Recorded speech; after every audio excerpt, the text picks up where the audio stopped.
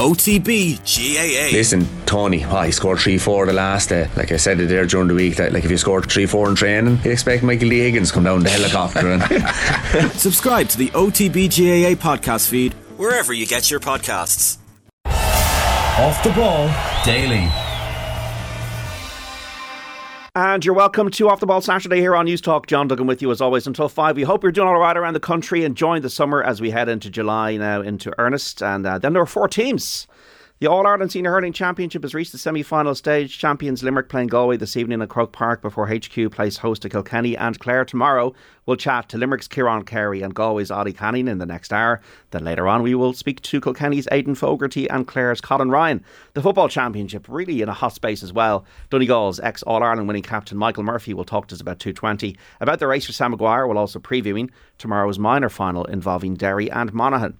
Ireland's under-20s play South Africa in the World Rugby semi-final tomorrow. We'll look ahead to that. We'll also check in on what's happening at the Women's US Open and Wimbledon. 53106, number for your text, folks. If you're a passenger on the road to Croker, if you want to get in touch with a comment or an opinion at a cost of 30 cents. Also, if you'd like to tweet us, you can at Off the Ball. And Aidan Delaney is here with the Newsround. Cameron Hill will be joining us in a moment as well. Aidan, how are you? Not too bad, thanks, John. Hurling. Hurling is the place to be right now. Galway, Limerick, as you mentioned, contesting the first of this year's All-Ireland hurling semi-finals this evening. It's a repeat of last year's Final Four clash. The tribesmen hoping to prevent a 5th final appearance in 6 years for the reigning champions. A throw-in at Croke Park for that one is at 6 o'clock. And the curtain raiser at HQ is the All-Ireland Senior Camogie quarter-final clash of Antrim and Tipperary. I was on Ticketmaster during the week getting a ticket for Limerick and Galway this evening, and it almost seems that they go around the lower deck first and then they go to the upper deck in terms of making tickets available if it's not a sellout. So on Tuesday, the Clare Kilkenny tickets, they were fine, but they weren't halfway line. Whereas last night I went on and they'd opened up the upper deck and they were halfway line tickets on sale for Clare and Kilkenny tomorrow. So maybe it's a bit of a tip for anybody who's in the business of that. I think they're expecting 100,000 over the 2 games, over the 2 days. So, that's just, it's brilliant to see. There were over 50,000 for Limerick and Galway last year, just under 40 for Clare and Kilkenny. Now, Clare and Kilkenny was a Saturday evening game. It's obviously a little bit more tricky to go on a Saturday evening than it is on a Sunday afternoon, but I can't call it. I really don't know who's going to be the finalists, because Galway didn't play brilliantly against Tipperary on the scoreboard, but they were clearly the better team. They should have won the Leinster final. There's only been a puck of the ball between themselves and Limerick the last 3 occasions, even though Limerick have probably been more comfortable on the last 2 matches they played against each other. Are Limerick coming to the end of their run? There's only been a score between all of their matches this year. Clare bombed out against Kilkenny last year, but they've been impressive in Munster, and Kilkenny have been unflashy and just got the job done. So I've no idea by the time we get to tomorrow evening who's going to be the All-Ireland finalists, and that's the beauty of it. And I really hope we've got some swashbuckling semis to look forward to. I think certainly the neutrals game is the one this evening, because a lot of people, I think, kind of Monday, Tuesday would have looked at this game and said Limerick are, the team on the charge. Obviously they haven't been quite at the level that they have been over the last couple of years, but they should still have enough to beat Galway. And then the teams came out, and obviously we can't really trust the team sheets. We know this for the last couple of weeks, but I think when you look at the likes of Declan Hannon being out, Garrett Hegarty going back into a relatively unfamiliar spot in wing back, I think that'll give Galway a bit of a boost, really. I think they needed to get past Tipperary, and like you say, it was kind of a better result probably than a better performance, but I think the question is, are Galway better than what they showed last year in this game against what was a better Limerick side? And I don't think they really have been, but I think there's certainly an opportunity there for him. I thought the likes of Keenan Fahey really played well against Tipperary last time out. It's not just the Conor Cooney, Joseph Cooney show for Galway anymore, and I think Henry Shefflin really needs to show the manager that led Ballyhale to all those All-Ireland titles. He needs to show something a bit more inventive to really get Galway onto the scoreboard early enough, because we've seen that they kind of had these Jekyll and Hyde moments in games where they can look really strong. I know they played really well against Wexford earlier in the year, and yes, they let Kilkenny come back and kind of shock them in that Leinster final as well. So if Galway can just be that little bit more consistent, I think the Limerick bench isn't as strong as in recent years. So if Galway can keep themselves in this game with about 5 minutes to go, you might give them a chance, but I still think it's probably Limerick's to lose tonight. I love you guys, but you're not serious people. I think it's Limerick's. I mean, you look at that half-back line of Burns, Kyle Hayes and Garrod Hegarty, and if you're a Galway player, you know, you're not going to go in with any fear, but, well, you won't admit that you have any fear, but that is a fearsome half-back option. And, you know, I saw in the Independent today someone saying that, you know, I think it was Michael Verney actually saying that it's not really a case of robbing Peter to pay Paul for John Kiley with withdrawing Garrod Hegarty, because, I mean, Aaron Gillane is in terrific form. If Cian Lynch plays, he's going to be really, really important in terms of their attacking trust. I mean, Galway's bench, you look at Tom Monaghan and Conor Hooney, as you say, who are named on the bench, and who knows whether they'll start. That might be a key factor for keeping them in this game, but God, I don't know. I think it's Limerick's to lose. All of their matches one-score games this year, Limerick. Final one-score game last year. But that's champion pedigree. You don't, you know, win the game. Doesn't matter if it's a blitz or a one-score game. They're just You're bringing doing some enough. certainty to this conversation. What about Clare Kilkenny tomorrow then?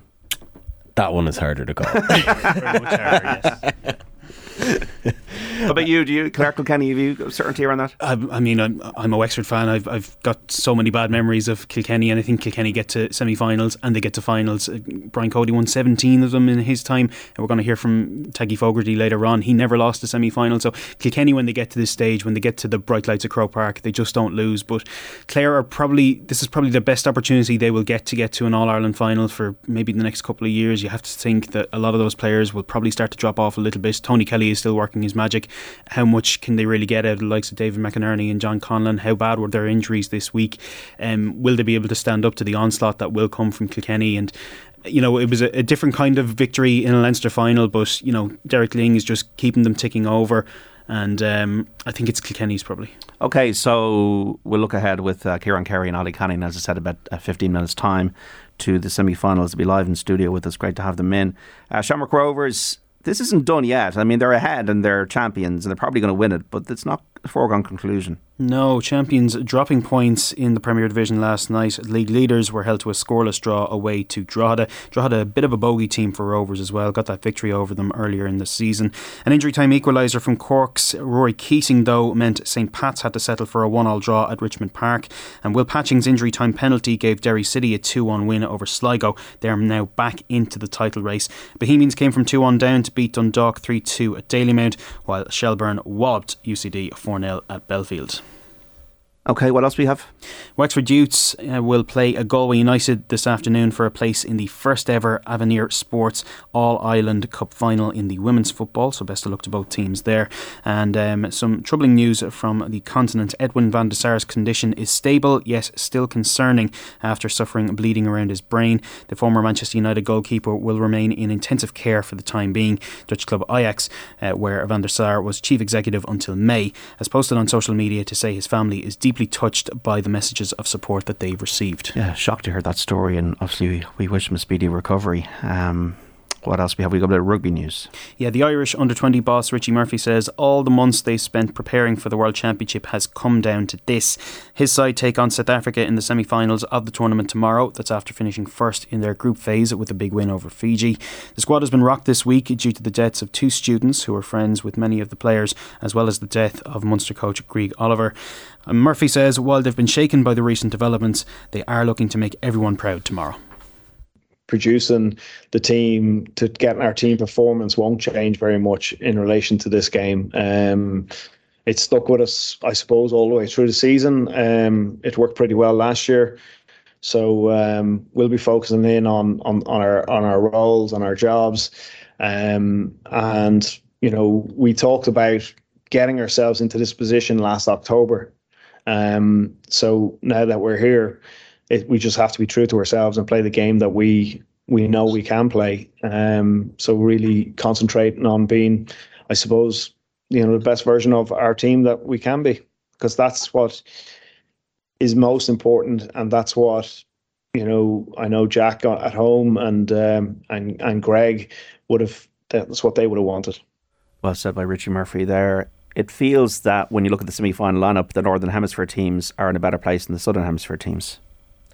Yeah, I think so. When you watch, people who've been watching along may have watched all three of the pool games, and even though it seemed closer at half time, like, I did not think Australia were really going to trouble Ireland at all. They did not look like a team who were confident in what they were doing. They were making some really, really silly errors across that game. So, the baby Wallabies were not there. They weren't at the races. I don't think the All Blacks were there either. The baby Blacks weren't great. France fairly steamrolled them in the pool stages. So, with the exception of South Africa, who are hosts, and you have to take that into account, and they're bringing through a great crop of young talent, it doesn't look great, does it? I think Matt Williams has gone on AM a good few times talking about just the sorry state that Australian youth rugby is in at the moment, and underage rugby, and the fact that players just aren't coming through. And that is a big concern, especially when you look at what used to be the old reliable of bringing in some Pacific Islanders who would play for Australia or New Zealand. That seems to have gone by the wayside now, with a lot more players going back and declaring for Tonga or Samoa or whoever later in the career, or maybe even earlier, because they seem to be putting together something good. So I don't know. Yeah, Southern Hemisphere rugby isn't in a particularly strong place even at the top level, and what's coming afterwards doesn't seem to be great either. So for those sides, there's a lot to be concerned about. Are we going to win it? I'd like to think so. They haven't. I felt as this tournament has gone on, we've seen more of the under-20s Ireland side that we're used to, that free scoring side that we saw in the Six Nations, where they were just scoring for fun at certain points. I'd also like, from a very biased Connacht perspective, for Mark Sexton's attacking strategies to really pay off and make me very excited for next season. But I would like to think so. I think South Africa are a real bruising team, and I haven't checked the weather today, but the pitch over in Parle has yeah, it's a different pitch obviously tomorrow, so it wasn't great. So hopefully the conditions will line up for a bit of attacking rugby and not this stodgy stuff that we've seen. But I'd like to think that whether it's Ireland, if it's Ireland-France in the final, that'll be cracking and will be appointment viewing. So yeah, it's there for them, but South Africa will probably be the stronger test of the two at the moment. Okay, just let you know, folks, that Off the Ball is coming to the Cork Podcast Festival. Join us on Sunday the 27th of August in the Cork Opera House with special guest Jimmy Barry Murphy.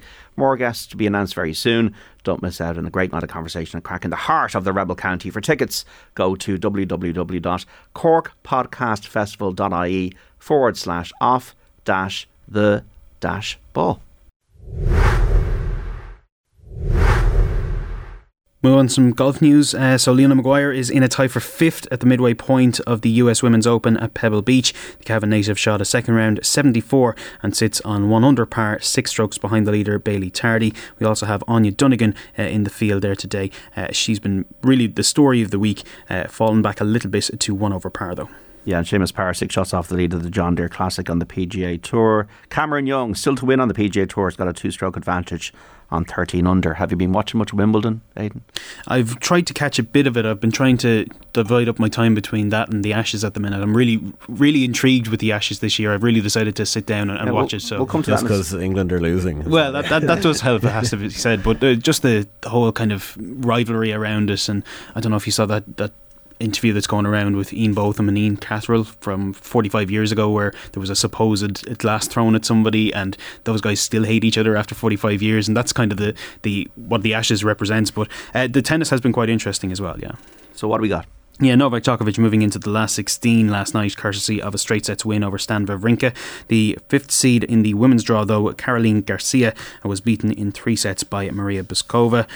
Andy Murray admitted it'll take a while, though, to get over his latest defeat at the famous tournament. The 2-time winner lost a 5-set epic against Stefanos Tsitsipas over 2 days.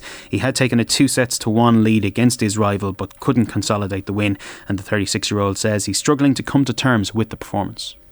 I don't know, to be honest. I'm obviously very disappointed just now. Yeah, obviously you never know how many opportunities you're going to get to play here. So, yeah, the defeats maybe, feel a bit tougher. But to be honest, every year that Wimbledon's not gone how it was like, it's been hard. Did any of the match change, do you think, given you had to come back and play on a second day? Or did nothing change in your mind based on that? I don't know. To be honest, I'd have to see the match again to see.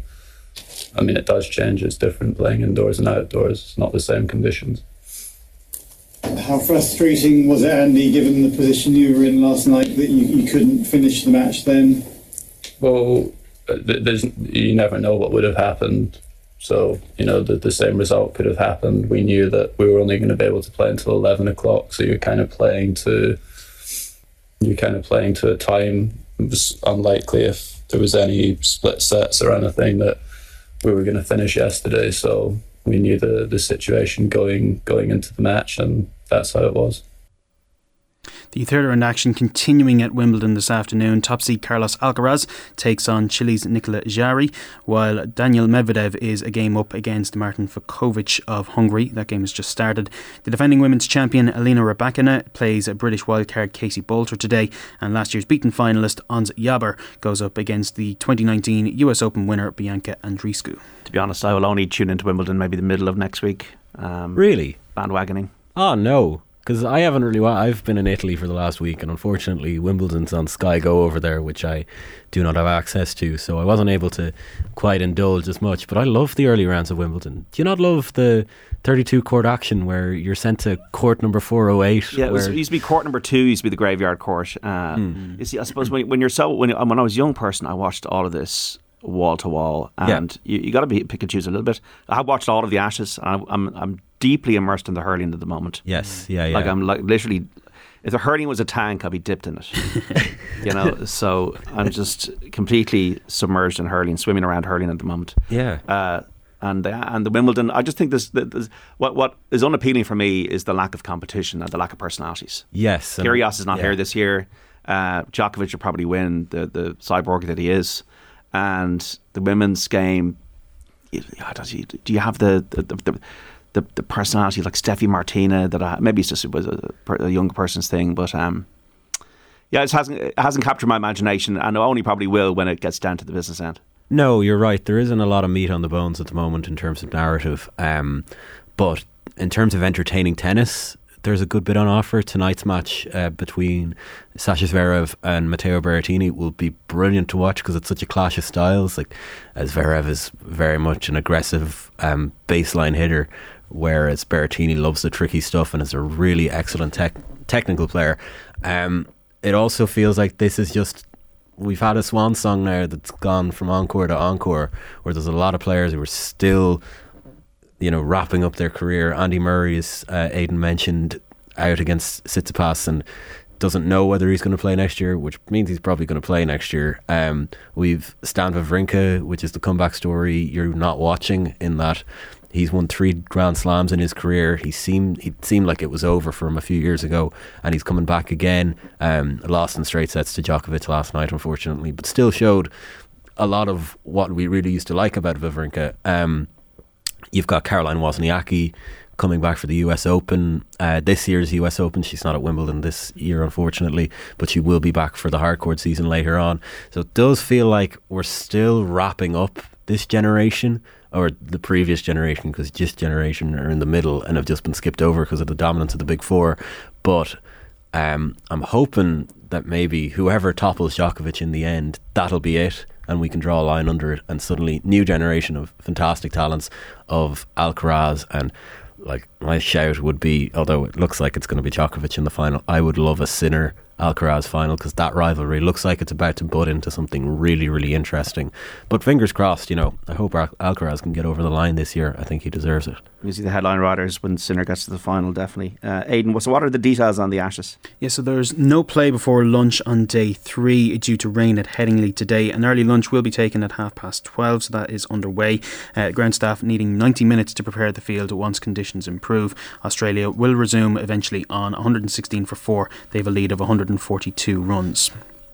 In Formula 1, Ferrari's Charles Leclerc has gone quickest in the final practice at the British Grand Prix at Silverstone. A rainy session saw Alex Albon of Williams pick up the second fastest time, and Aston Martin's Fernando Alonso came third. British racer Lando Norris faces an investigation by stewards after a pit lane incident that saw a McLaren mechanic leave their designated area to solve an issue with the car, and qualifying for tomorrow's race takes place this afternoon. Bellewstown concluding an 8-race card commencing at 5:05. At Nace today, a 7-race card getting underway at 2:10. Paddington going for the Eclipse at Sandown, the Group 1 there for Ryan Moore and trainer Aidan O'Brien. The relentless march of Aidan's brilliance continues after last week's Irish Derby win. I think Australia have been much more savvy around the Ashes, and England have been a bit naive. Made a cock-up not to declare in the first test. An absolute mess. The first thing you do is you don't lose. Mm-hmm. And if it's going to play to a draw, okay, you got to bat for another 100 runs, and then they end up losing it. And then there's obviously the complaint they feel like there was gamesmanship involved in the run out the other day. But Australia just seemed to me to have a harder edge. They do, and I think they're just more comfortable with the format. And this, we've heard so much about Bazball over the last few weeks, and it's something that when it works, it's brilliant, and it's going to be the way to revolutionise the game. But Australia have shown that the old ways can work as well. And like you said, that little bit of gamesmanship has kept everybody involved, I suppose, and kept the interest up. But I think the English, the likes of the Johnny Bairstows, the Joe Roots, they just really haven't stepped up in the kind of big moments. There were some huge catches there missed in the first innings there, and Australia should have been out really. And this Headingley test was the one where England were going to storm back into it, and now it looks like they're going to kind of limp to a 3-0 defeat, and we're going to have 2 more tests where the Aussies can just celebrate. So it's going to be fascinating to see if the English in their second innings can manage to stand up a little bit more and show that they are better than they have been. But Mark Wood has been somebody I've been very interested to see in this third test, and hopefully he can have a bit more of an impact this afternoon. Yeah, in that first test I was really surprised because when England bowled out Labuschagne so quick, I think it was his first go into bat he was bowled out, and you thought, oh, England are here to play, this is going to be really interesting. And it just, they haven't played smart at all. I've been really impressed with Australia. I've been really impressed with the cricket, to be honest. I wouldn't be the greatest cricket fan in the world. Very exciting, and to be fair to Ben Stokes and the Bazball, which is kind of almost like an adventurous style of playing Test cricket, and to kind of make it sense of it to the layperson, just been a bit too on the other side of the percentages. I think Australia played the percentages better. Mm-hmm. You just had something to say about the women's team. Yeah. Karen Duggan had a great piece today in the Irish Times, just on reflecting upon the 3-0 defeat to France, which was a very disappointing way to send our team off to Australia. They're probably there at this stage, would they be? Half of them are flying out today. Okay, yeah. And just reflecting on what it's told teams, that it was like, for playing our strongest hand against a team that's ranked 5th in the world, we've given away a lot of our play and not necessarily given a great account of ourselves.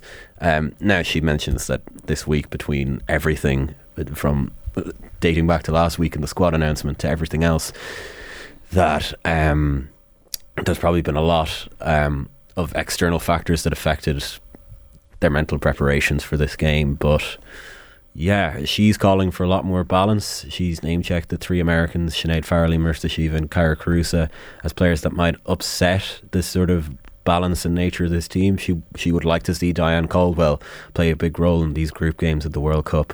And it's very, very interesting that she would say that, because I think Vera Pauw has been very keen, having brought these players in, and you would imagine that if Aoife Mannion was there, she would also play a massive role in our style of play at this World Cup, that she's so insistent on using them, even if it kind of upsets the equilibrium of what this team have done and what this Ireland team is about, which is dogged determination, the fire in the belly type stuff, and the aggression that we saw from players like Katie McCabe and Denise O'Sullivan the other night, but maybe a few others.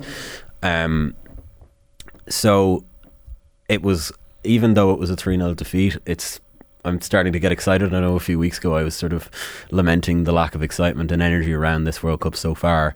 And now when they get down there, it'll be a big difference, because they'll be so exhilarated by the fact that they're going to be playing the World Cup in front of over 80,000 people on Thursday week against the host nation, one of the first games of the tournament. Totally. And the atmosphere here has really been helped. A bit like the Australians and England, do no harm. I think it has to be we have to be almost cautious, because that's our style. And I think don't lose. Don't throw it away in the first half against Australia, because we don't want to turn into Euro 2012.